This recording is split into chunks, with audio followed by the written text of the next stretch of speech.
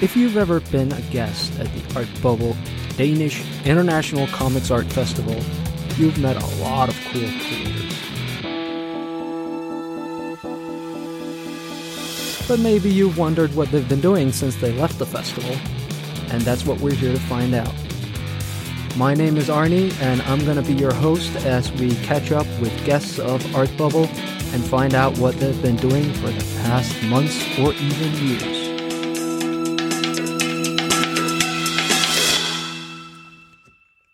And with us on this second episode of the Art Bubble Late Night Show, we have a creator who was at Art Bubble in April of 2017, where he was just about to come out with not a comic book, but a movie.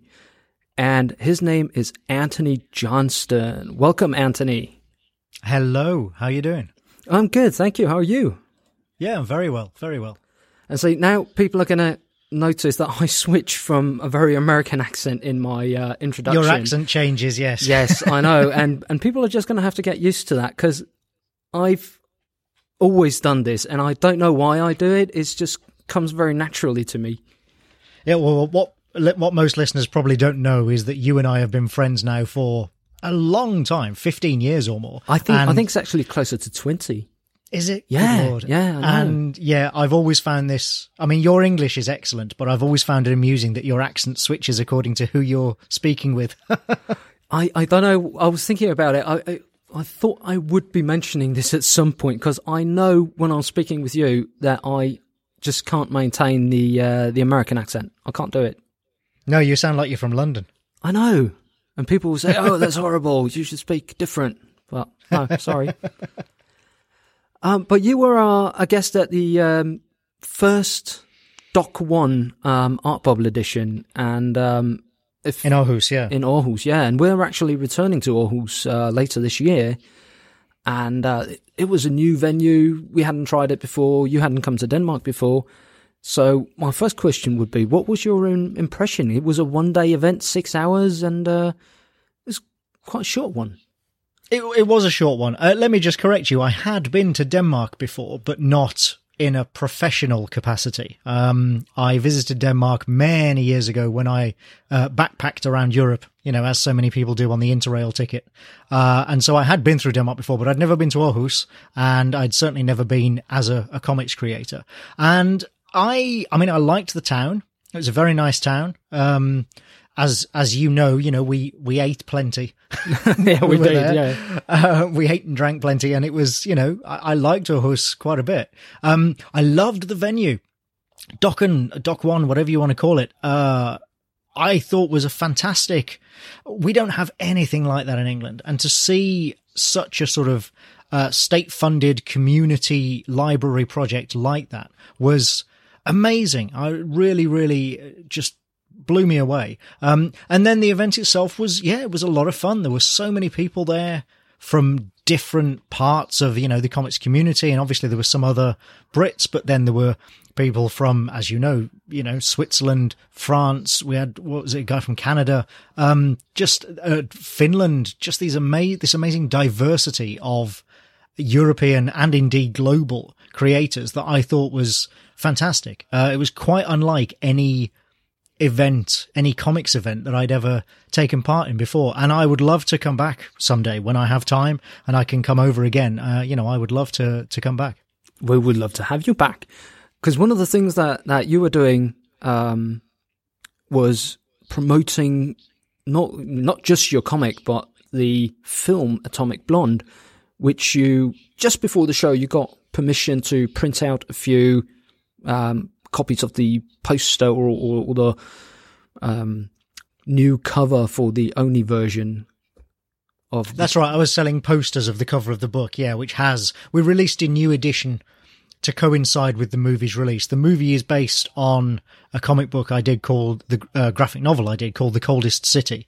And because they changed the title of the movie, we released a new edition of the comic book, of the graphic novel, with the movie title. So, you know, the paperback version that most people will now see in shops is called Atomic Blonde and has a picture of Charlize as the character Lorraine Broughton on the cover, you know, taken from the movie poster. And so, yeah, I printed off and was selling posters of that cover. But of course, you know, most people who go and see that movie have no idea that it's based on a graphic novel. So, you know, your listeners, people who actually are aware of it and who do love comic books and graphic novels, you know, you're kind of in the know, because the vast majority of people who've watched that movie have no idea. Well, I'm not sure if most people are in the know, because it's not really a big selling book, is it? It's gone kind of under the radar, didn't it? Well, I mean, it wasn't, you know, it certainly didn't hit the bestseller lists when it was first released. The movie edition, as I say, the new edition that we released with the retitled to match the movie, that sold very well. But that's because people, when they see a movie, will go and look for, you know, the book of the movie. I think most people these days assume that any movie either has a book that is adapting the movie or a book that the movie was adapted from. And so people will just naturally go to a bookstore or go online and look for the title and see if there is a book that goes along with the movie. So, as I say, that edition has actually sold very well. Initially, it flew under the radar. Yes, it was originally released in 2012, and you know, we got lots of good response and critical acclaim for it, and we sold a few, but certainly we weren't, you know, troubling the top of the sales charts with it. But that's okay. It was we never expected to. It was not that kind of book. And, you know, we realized that the main reason the new edition has sold so well is because of the movie. That's obvious. But I was also very happy with the movie, so I don't mind that. I'm very happy that people associate the title now with the movie more than the graphic novel, because honestly, I thought the movie was great. And if that brings a certain number of those people who saw it to the graphic novel, and of course to my other graphic novels as well, then, you know, everybody wins. That's great for me. Oh, obviously. And that kind of leads to my next question. How well did the movie do? Do you have any information on sales other than what's public? Not other than what's public. What I do know from the sort of box office figures is that we worldwide, officially, we took, I think, $98 million at the box office. Oh, wow. Just shy of 100 million. In reality, I think we actually did go over 100 million, but that's because of the vagaries of box office reporting. You know, officially we're just under it. But we also did very well on home video, streaming, digital sales, Blu-ray sales. You know, those were quite significant as well. When it was released on the American iTunes store in November, it was number one. It was number one in the charts the week it was released. And not only that, but it then stayed in the top 10 movies from November right through until the new year on iTunes US, which is quite impressive. Most movies don't do that. Yeah, it's really impressive. That's amazing. So, yeah, so the home video release has done really well. And like I say, you know, continued awareness and success of the movie helps bring people to the graphic novel. So, yeah, you know, as I say, it's a win all round. Awesome. Do you feel that people might be slightly let down by the less violent nature of the comic book or the graphic novel, as opposed to Charlize Theron kicking arse all the way through? I think it depends what they came to the movie for and what they came to the book for. I think most people expect these days that a Hollywood version of a book or a graphic novel will have more action than the book, because that's been true for a long time now. So, you know, as long as they know that going in, hopefully the increased emphasis in the graphic novel on spycraft and the sort of the tension and all the double crosses and, you know, the John le Carré style spy plotting of the graphic novel, because there's much more of that in the graphic novel than in the movie, by contrast. So if people are going to the book with that expectation, or at least with the expectation that it will be perhaps a bit more intellectual and less action focused, then hopefully that'll make up for it, and they'll get a similar feeling of satisfaction, but in a different way from the graphic novel as they did from the movie. That's true, because we spoke at some length in Aarhus, did an interview actually for Art Bubble TV. Yes. And in that interview, I compared the graphic novel more to Tinker Tailor Soldier Spy, and you just mentioned Le Carré, as you did in that interview as well. And that is definitely a very, very different vibe from what you get in the Atomic Blonde film. And I have a confession to make now, and you, since you're sitting in England and I'm here, I haven't seen the movie yet. Yeah, I know, it's horrible, because I was really looking forward to it, and I didn't manage to catch it in the cinema, and I know it's out on streaming now, so now I just have to, get to it. But I haven't actually seen it yet, so I still have that to look forward to. Well, I hope you enjoy it when you do. And yeah, it's, you can get it on, I'm not sure which streaming services exactly, but I know that it's not restricted in any way, so I'd expect that you'd be able to get it on places like Amazon and Netflix, the usual kind of streaming venues. Well, in Denmark, we have something called Viaplay, which is a streaming network that carries recent films, but it's still for sale on there. So maybe in a few months it will be for regular streaming, just as a part of your subscription. But right now it's just rental or sale through their app, as well as on iTunes, of course, in Denmark. Of course, yeah. So if we move on from Atomic Blonde and stuff falling from my desk here, how have you been doing for the past few months? And well, it's been close to a year. And what have you been up to? It has been almost a year, which is kind of blows my mind. It's been a bit of a whirlwind because, as you say, the art bubble that I was at last year was before the release of the movie. And so, in the several months following Art Bubble, I was focused almost entirely on the release of the movie. We had the South by Southwest Festival in Austin, where we had the festival debut of Atomic Blonde. And then there was the premiere in Berlin, complete with big red carpet, event in a square in, I was going to say West Berlin then. It's all Berlin now, showing my age. And then from there, I went straight to San Diego Comic-Con for a couple of days. And then from there, I went straight to Los Angeles for the LA premiere of the movie and the big, after party, if you like, a sort of not a wrap party, but, with all the principals and cast and producers and everything there to celebrate the release. So that was kind of, the whole thing was a real whirlwind. And that took up a lot of my time immediately between Art Bubble and, let's say, July of last year. That is a lot of time, yeah. It is, yeah. And I was, not that I wasn't doing any work between those two times, but I was constantly on the phone with people in Los Angeles and sorting out travel plans, and, there was a lot to get done. So I really sort of got back to work in earnest after I returned from Los Angeles. But while I was out there, I also had, I spent a week having meetings with movie producers and executives and stuff about the other movies and the prospect of, working out there and stuff. So it was still a kind of working holiday, if you like. And I came back to, what did I have? I had the second volume of my series Codename Babushka at Image, which was, the series was called Ghost Station Zero. That, I finished writing that, and that was released, and the trade paperback collection of that actually just came out a week or two ago as we speak.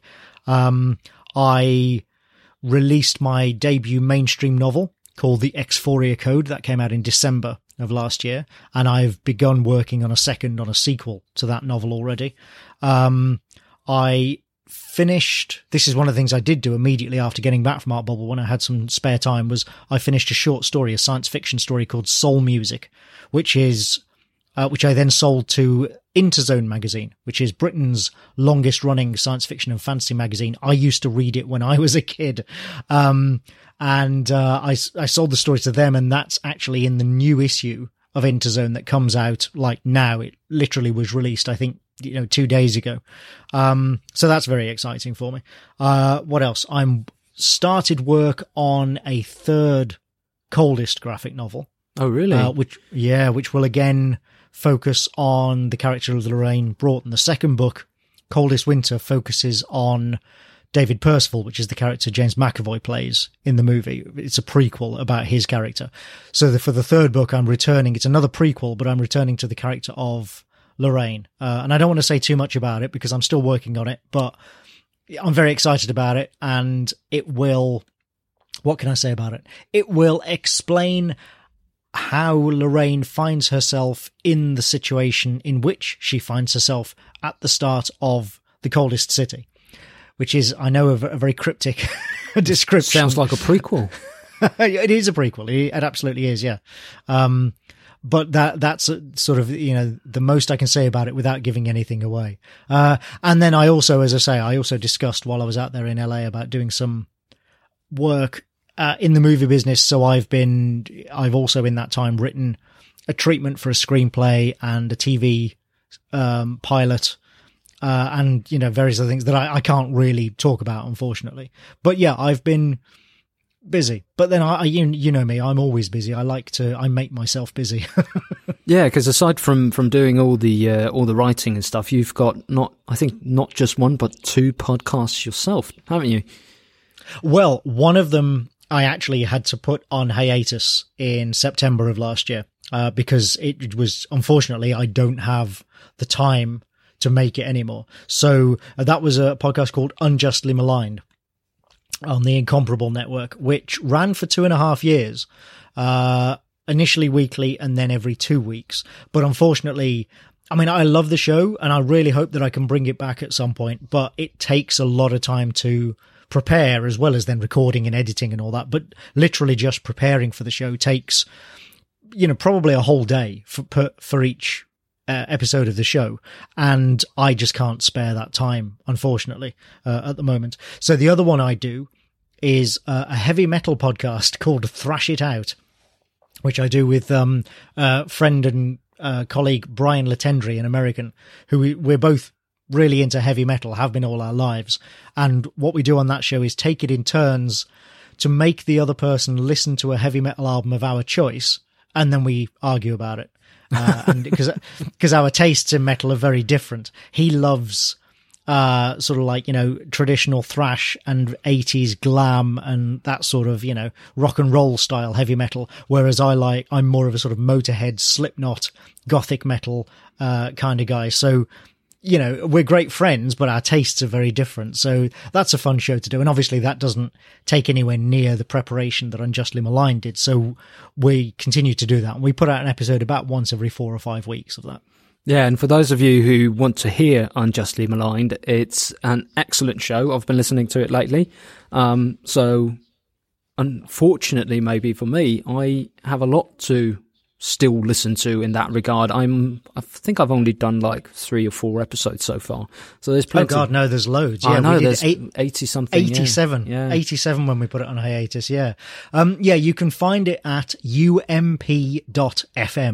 That's the simplest URL to follow. That will take you to the Incomparables website where you can get, links and the RSS feeds, or you can just look for it on iTunes or on the Google Play podcast store, all the usual places. It's pretty easy to find. Yeah. And that's our shameless plug for today. Indeed. Yes. Now, of course you say you can't speak about all the things that you're doing, but other than the obvious with Atomic Blonde and now the prequel, it's not a follow-up, and Codename Babushka, you've written quite a few other comics and graphic novels. You had a huge run on Wasteland, the post-apocalyptic tale, and now you're just writing shorter stuff, really. What's it been like for you switching from that longer running saga to something short and sweet, and maybe it's quicker? I don't know.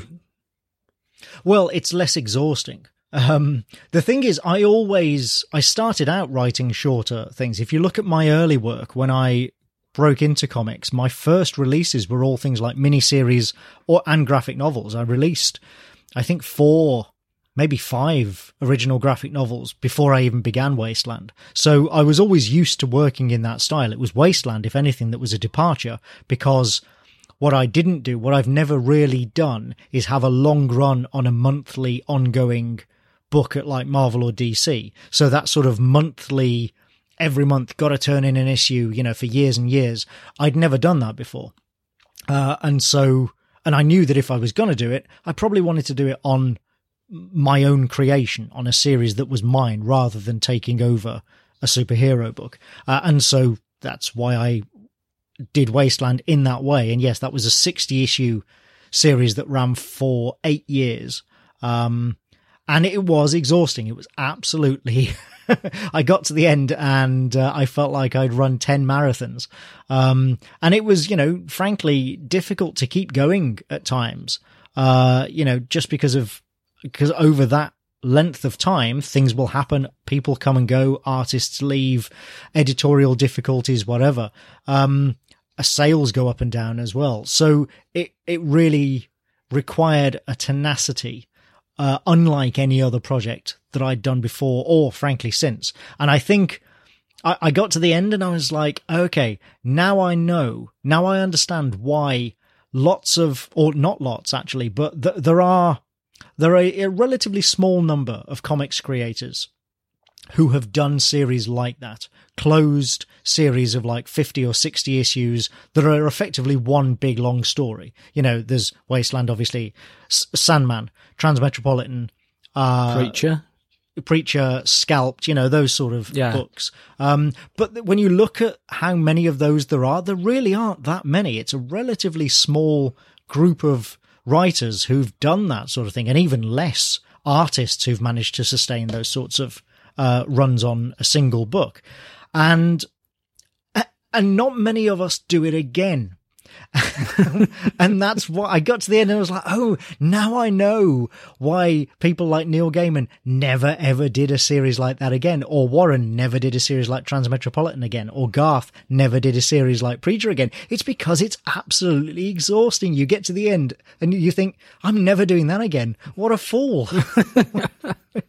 My God, I was insane. What was I thinking?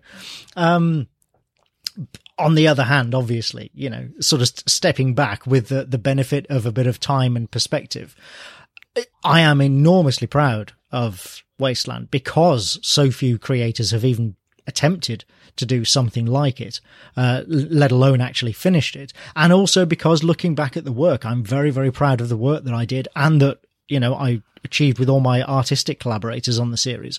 I think it stands up. I think it holds up as a work of art, and I'm very proud of that. Oh, you should be. It's a wonderful series, and like you said, there's a lot of people involved in creating something that's lasting, that's this long. It's not like you would say a Superman tale where you switch out, especially the artists every once in a while, because it does take tenacity and a lot of time to create a comic book. Yeah. Well, and we tried to, ideally, what we, would, given my druthers, I would have just had myself and Chris Mitten, my co-creator on Wasteland, throughout the entire run. If I could have had anything in the world, it would have been 60 issues of just me and Christopher. But that wasn't realistic. And when he, after I think, the first 3 or 4 years, eventually said, I have to go and do something else or I'm going to go insane, which, I totally understood. We did go through a couple of artists, but it wasn't long before we settled on, we found Russell Rowling for one arc, which was great. And then we had Justin Greenwood, who did 2 quite long story arcs for us. And then Chris came back for the final story arc. So, we tried to be consistent and have as few different artists on the series as possible, just because of the nature of the story. That continuity, that artistic and visual continuity, really helps with, immersing yourself in the world of the book and the world of Wasteland. If it looks different every time you come back to it, then it's more difficult to allow yourself to become lost in the world. And readers becoming sort of immersed and lost in the world while reading it was something that I really, really wanted to achieve with that book. And so it was really important to me that we strive for that. And so that's why we tried to have as few different artists throughout the series as possible. Well, it's very important. And you mentioned Justin Greenwood, whom you've worked with again just recently. Yes, we did a book called The Fuse at Image that ran for 24 issues. And again, went on hiatus. But the difference there was we'd always said we would do 4 volumes, basically. So there's 24 issues are collected into 4 trade paperbacks.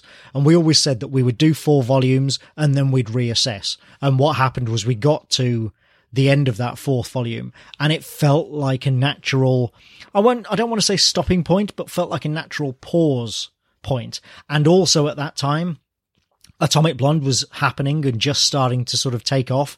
And Justin had been asked to do a couple of other projects, like big projects for, sort of big American publishers, that he naturally wanted to do. And I didn't want to deny him the chance and the opportunity to do those projects. So we agreed that that would be the end of it for now. But actually, as it happens, just a few months ago, I think maybe a month or 2 before the new year, Justin and I started talking again about doing another volume at least, and maybe even another sort of short series run of The Fuse. Now, what form it will take and when it will be released, that I can't tell you. I literally haven't started writing it yet, but we have begun kicking around ideas, because it's a world that we both really, really enjoyed creating and, living in ourselves while we were making it, while we were creating the series. For people who don't know, The Fuse is a sci-fi cops series. It's about 2 homicide detectives solving murders on a rundown orbiting space station. It's an old solar power station orbiting the Earth.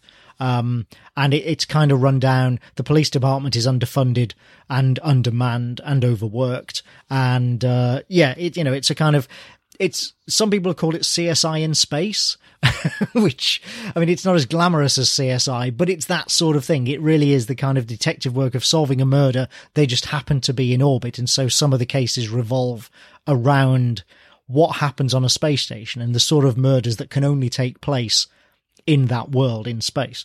So, as I say, we both really enjoyed working in that world and sort of immersing ourselves in that creation. So we definitely want to come back and do something more there again. And Justin and I also just enjoy working together. We work well together. We're a good team, along with Chris Mitten. He's one of my most regular and valued collaborators. And so we'll definitely do something again. And hopefully within the world of The Fuse. But like I say, I can't give any details just because I literally haven't started writing it yet. Oh, that's all right. I think we'll just look forward to seeing what you two have to offer. Now, you mentioned both Chris and Justin and a few other creators a few minutes ago. And some time ago, we had a conversation about what attracts you to artists, what it is that you look for in artistic collaborations and so on. And I would actually like for you to expand on that. What is it that you or a writer perhaps should be looking for in a collaboration or a collaborator that might blossom into the kind of stuff that you've been doing with Chris and Justin? Well, I can only speak for myself. Different writers will look for different things in artists that they work with. And different artists will have, different sort of aims and ambitions themselves. But speaking purely for myself, what I like is the most important thing in any comic artist for me is the ability to tell a story visually, which sounds like the most obvious thing in the world, but you would be surprised at, some aspiring artists whose portfolios I see, and they don't place enough importance upon that, and they're not concentrating on learning how to tell a story with pictures. They're drawing lovely, their style may be wonderful and they're drawing lovely pin-up pictures of Superman flying through the air or whatever. But when it comes to actually telling a story in multiple panels, they're not focusing on it. It's surprising how many young artists don't do that. And I always encourage artists to make that the priority, because if you can get that, if you can nail that part of it, everything else, the rendering and your anatomy and that, all that will come, that will come with practice and with time. But, just as a natural part of drawing things over and over and over again. But learning how to tell a story visually is something that I think takes a lot more effort and focus on, education and learning and drawing on, people who've come before you and, looking at existing comics that are told really well visually, breaking them down and going, okay, how do they do this? Something like the late Steve Dillon, who was one of my comics heroes. Mine as well, yeah. Nobody would ever have accused Steve of being a flashy artist, He was not a guy whose work was kind of, lovingly rendered and beautifully painted and all that sort of thing. But what it did was tell a story like almost nobody else could in comics. His storytelling ability was almost unparalleled. It was incredible. So that obviously I look for.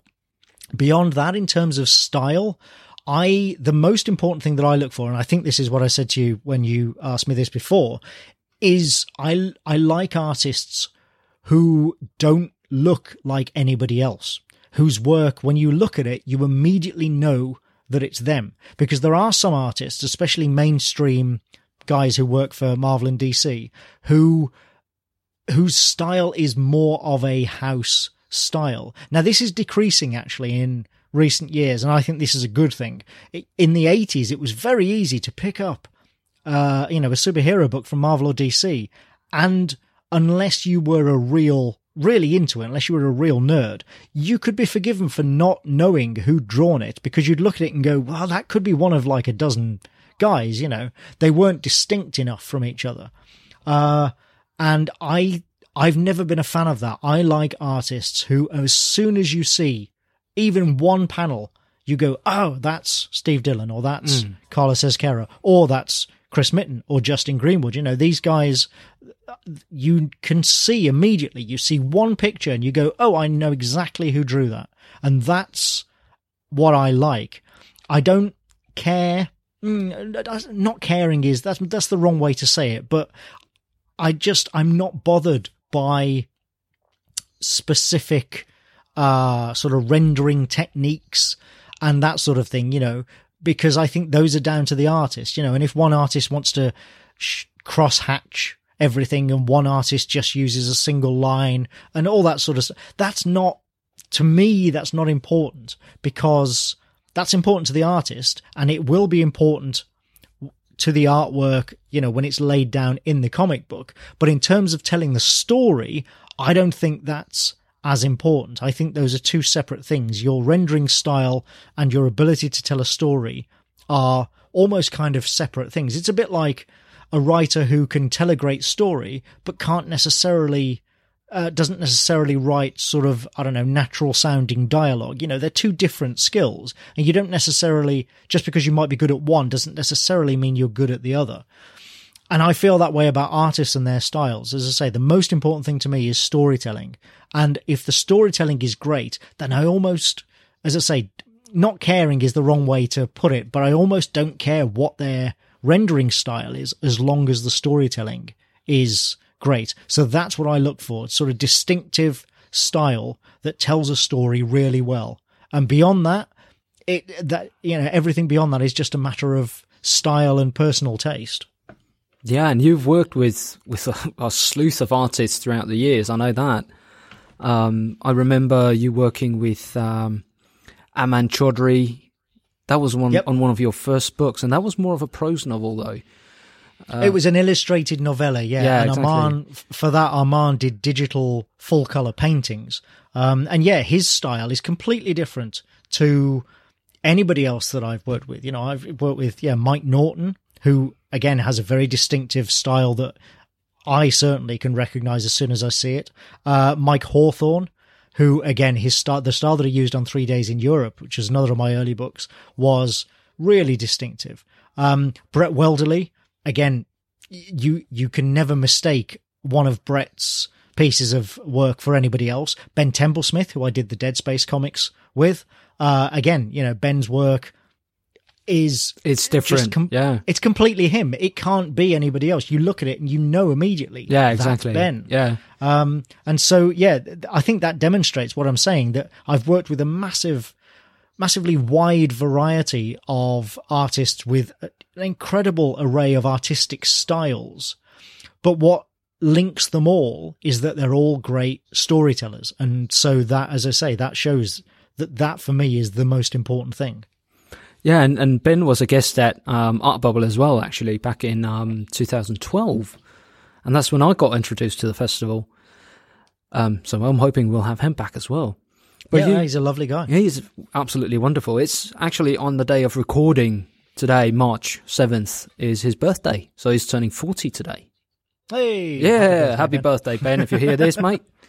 But yeah, he's a week my junior, so I've known him, same as you, for about 20 years. And I actually wanted to bring that up for some weird reason, because when you look around in the comics community today, when you look at the people who are writing some of the big writers, at least, Matt Fraction, Kelly Sue DeConnick, both doing really, really well. Yourself, Kieran Gillen, who's been doing Star Wars and is reshaping the Star Wars canon, basically. There are so many people who came out of the interspace that was the Warren Ellis Forum, and whenever people start hearing me talk about the Warren Ellis Forum, their jaws drop. So, as one of the more successful people to come out of the Warren Ellis Forum, what do you think that the platform that Warren gave people, what do you think that contributed to in terms of modern comics? I think the first thing I'd say is, funnily enough, I actually regard myself as one of the less successful people to come out of the Warren Ellis Forum. Don't get me wrong. I know that I've been very fortunate, but when you compared to people like Matt Fraction, Kelly Sue, Kieran Gillen, Brian Wood, these people have had enormously successful, and popular and high-selling careers within comics, much, much more so than me. I'm just I'm there bubbling along underneath. I think it was a moment in time. It was kind of lightning in a bottle, as we say. And I don't know if you can ever replicate that sort of thing consciously. I think it comes about just by chance. Warren obviously had a lot of foresight in opening a forum dedicated, just to him and his works. But he also had the foresight and the wisdom when it began getting very, very busy and people were discussing, things that had nothing to do with his work. He had the wisdom to step back and let people do that. I think he saw that it was becoming a gathering place for, sort of a new generation of creators, not just in comics. There were musicians, there were prose writers, there were people on the forum who've gone on to become very successful musicians and filmmakers and novelists.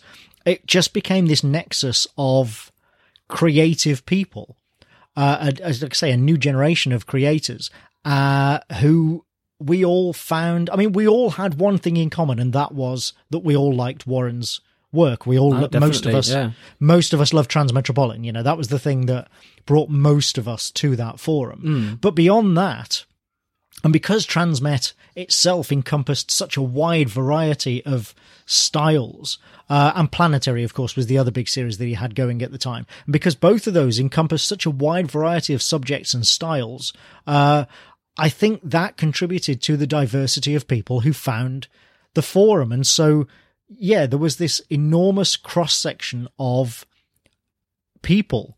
Many of them were artists, and it was just a place that we knew we could go to socialize, obviously, but also be kind of stimulated creatively. I think we all fed off one another in a way, in terms of being creative and our ambitions to, make a living of being creators of one kind or another. And we were also just a very sympathetic bunch. I mean, most of the people that I've named, and, others say, as I say, people like, some of the musicians and novelists and stuff that came out of there, we're all still friends. Most of us still talk to one another fairly regularly, or if we happen to be at conventions together or something, we will get together and, try and go and have dinner or something. Yeah, everybody meets in front of the Oni booth, from what I can gather. Yeah, at San Diego, yeah. New York as well. That's where I kept seeing everybody, because you were there. Yeah, possibly so. But yeah, we are all still in touch. And I think that's the other thing that, of course, you can't predict, is whether or not you can try and bring lots of people together, but you cannot predict whether or not they will get along and whether they will find mutual value in, developing that friendship and that acquaintance.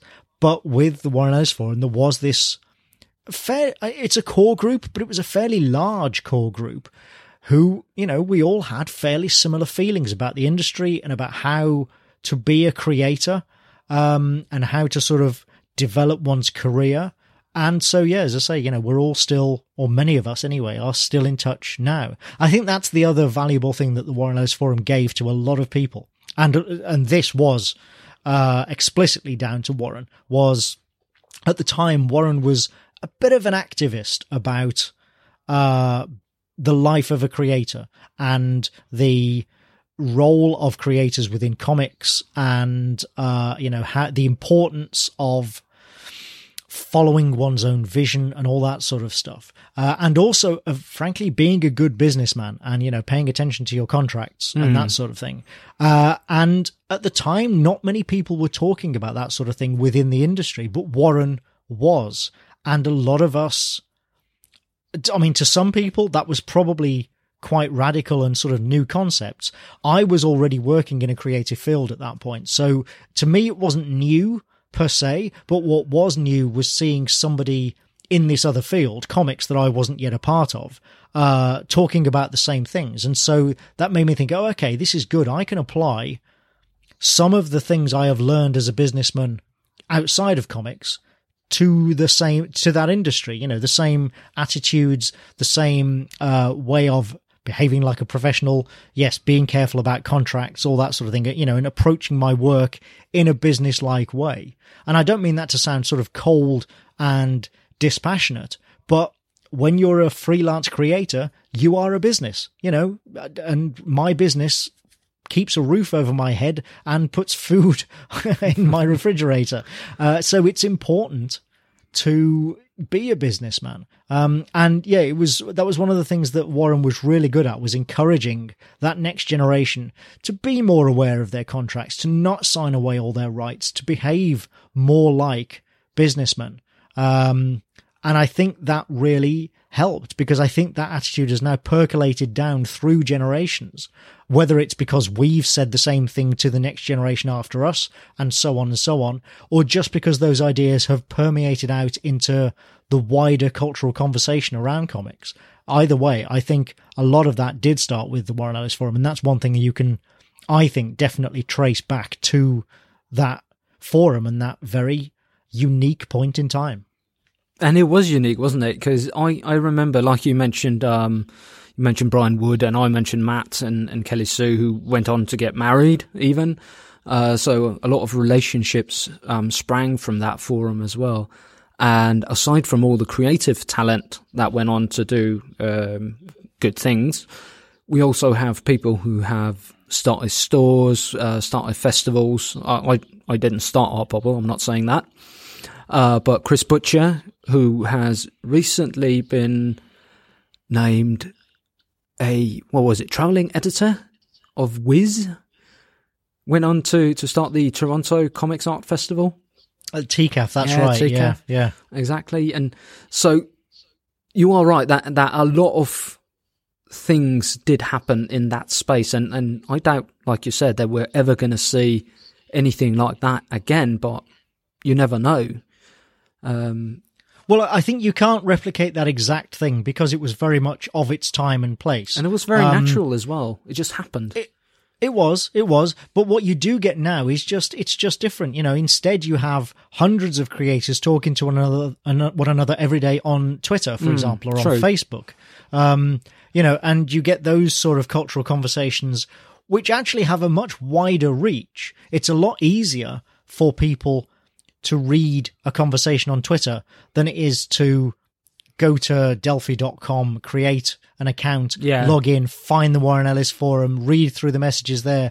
You know, we got used to doing it, of course, but it was very primitive. It was the early days of the internet. And now there is actually the much greater potential for, you know, the sort of the wide spreading of these conversations and these ideas. The difficulty now is that because there are so many ways to converse online, the difficulty now is cutting through all those and finding the really good stuff within, you know, the enormous chatter and noise around social media, because, you know, it could very easy to be overwhelmed by that sort of stuff these days. Whereas when that didn't exist, the Warren Ellis Forum was one of the only places you could actually even go on the internet and talk about this stuff. Yeah, and talk about comics. That's true.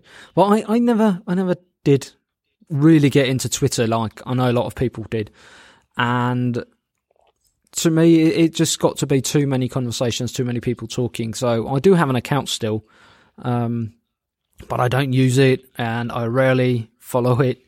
But maybe that should change. I don't know. But I do notice, though, that in context with what you were saying about creator rights and keeping an eye on your contract, that a lot of the creators today, the big names, I'm thinking Sean Murphy in particular, who's a fantastic artist, is really vocal about what he earns as a comics artist, what he's doing to secure a pension after he stops working and so on, by buying artwork and investing the money that he does get. Do you feel that working as a freelancer, or maybe not the freelance work, but rather the conditions that are prevalent in the US in terms of healthcare, and in England you have your issues as well. Do you feel that they have a huge impact on the industry? Oh, I think they do. Yeah, absolutely. I mean, that's, you know, most of your listeners obviously are not going to be living in the UK or America. And so I don't know how much, people listening out there know about the way our societies operate in terms of making a living and state support. And that's the biggest difference, I think. Most, especially in Scandinavia, most European countries have much greater state support and safety nets, social security, as we used to call it here in the UK, for people. And so there is less need to sort of hard scrabble around to earn every penny just so you can survive and pay your rent. Whereas less so in the UK, but certainly in the US especially, that's absolutely vital. There's almost no social security or safety net there at all. And so I think that that's why Americans are such hustlers, why they are always angling for another job, more work, better money. They're always sort of I don't want to say on the make, because that has negative connotations, but they're always hustling. They're always looking for work and trying to get the best deal they can. And that does, there are good and bad things that come out of that attitude. And we have it, as I say, here in the UK to a lesser extent, but we do have it, partly because of American influence on our society and culture, which obviously is quite large, but also because we do have some safety net and some state support, but it's nowhere near as extensive as most European countries. And we also have an enormously high cost of living compared to our actual sort of average earnings. When you compare our average earnings against other countries with similar average earnings and our cost of living, it's ridiculously high. And so as a freelancer, frankly, it's not easy. It never has been. And I'm not saying it's necessarily easy in European countries, but there's less of a need to be mercenary about it. Whereas in the UK and the US, you kind of have to be a bit looking out for number one and a bit mercenary and sort of ruthless in business just to survive as a freelancer. And I wish that wasn't the case. I wish that weren't so, but it is the truth. And so, yeah, I think that has to have an effect on the culture of freelancing within the industry as we know it, because the industry is so focused around the American market and American and British creators. So in terms of, let's say a Danish artist or a creator were to go to the US or to England even, which is closer, would you have any sort of advice for that creator in terms of contracts, what to look out for and such? Oh, well, I mean, in terms of contracts, it would be the same no matter where you are, which is, try and retain as many of your rights and as much of your ownership as you possibly can, and try not to give any of those to the publisher, or as few of those to the publisher as you can, because a publisher will take, and this is what publishers do. Of course, this is their job. Publishers will buy absolutely everything that you own for pennies if they can. And your job is to make sure that they buy as little as possible for, not pennies, for as much as possible. That's always the two sides of the equation. There's nothing good or bad about that. That's just the reality of the situation.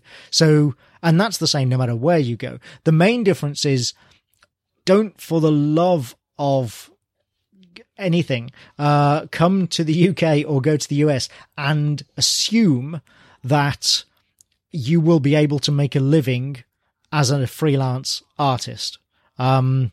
Certainly not soon, and possibly not ever, because there are very, very few people in the comics industry doing it full-time and making a living. When you look at the, compared to the population as a whole, there are very, very few people actually doing it and making a living. It's not easy to get in. It's not easy to stay in and to continue making a living. And so you often hear the phrase, don't give up your day job. That's why. Because this life is precarious at times. And as long as you know that, as long as you're aware of that and you have some kind of other income, then you'll be all right. The problems come when, sort of wide-eyed, starry-eyed young people think that they can just spend 6 months drawing a few sample pages and then immediately get a job with Marvel or DC that will make them a living and enable them to buy a house. That's rare. I'm not going to say it never happens, but it is very, very rare.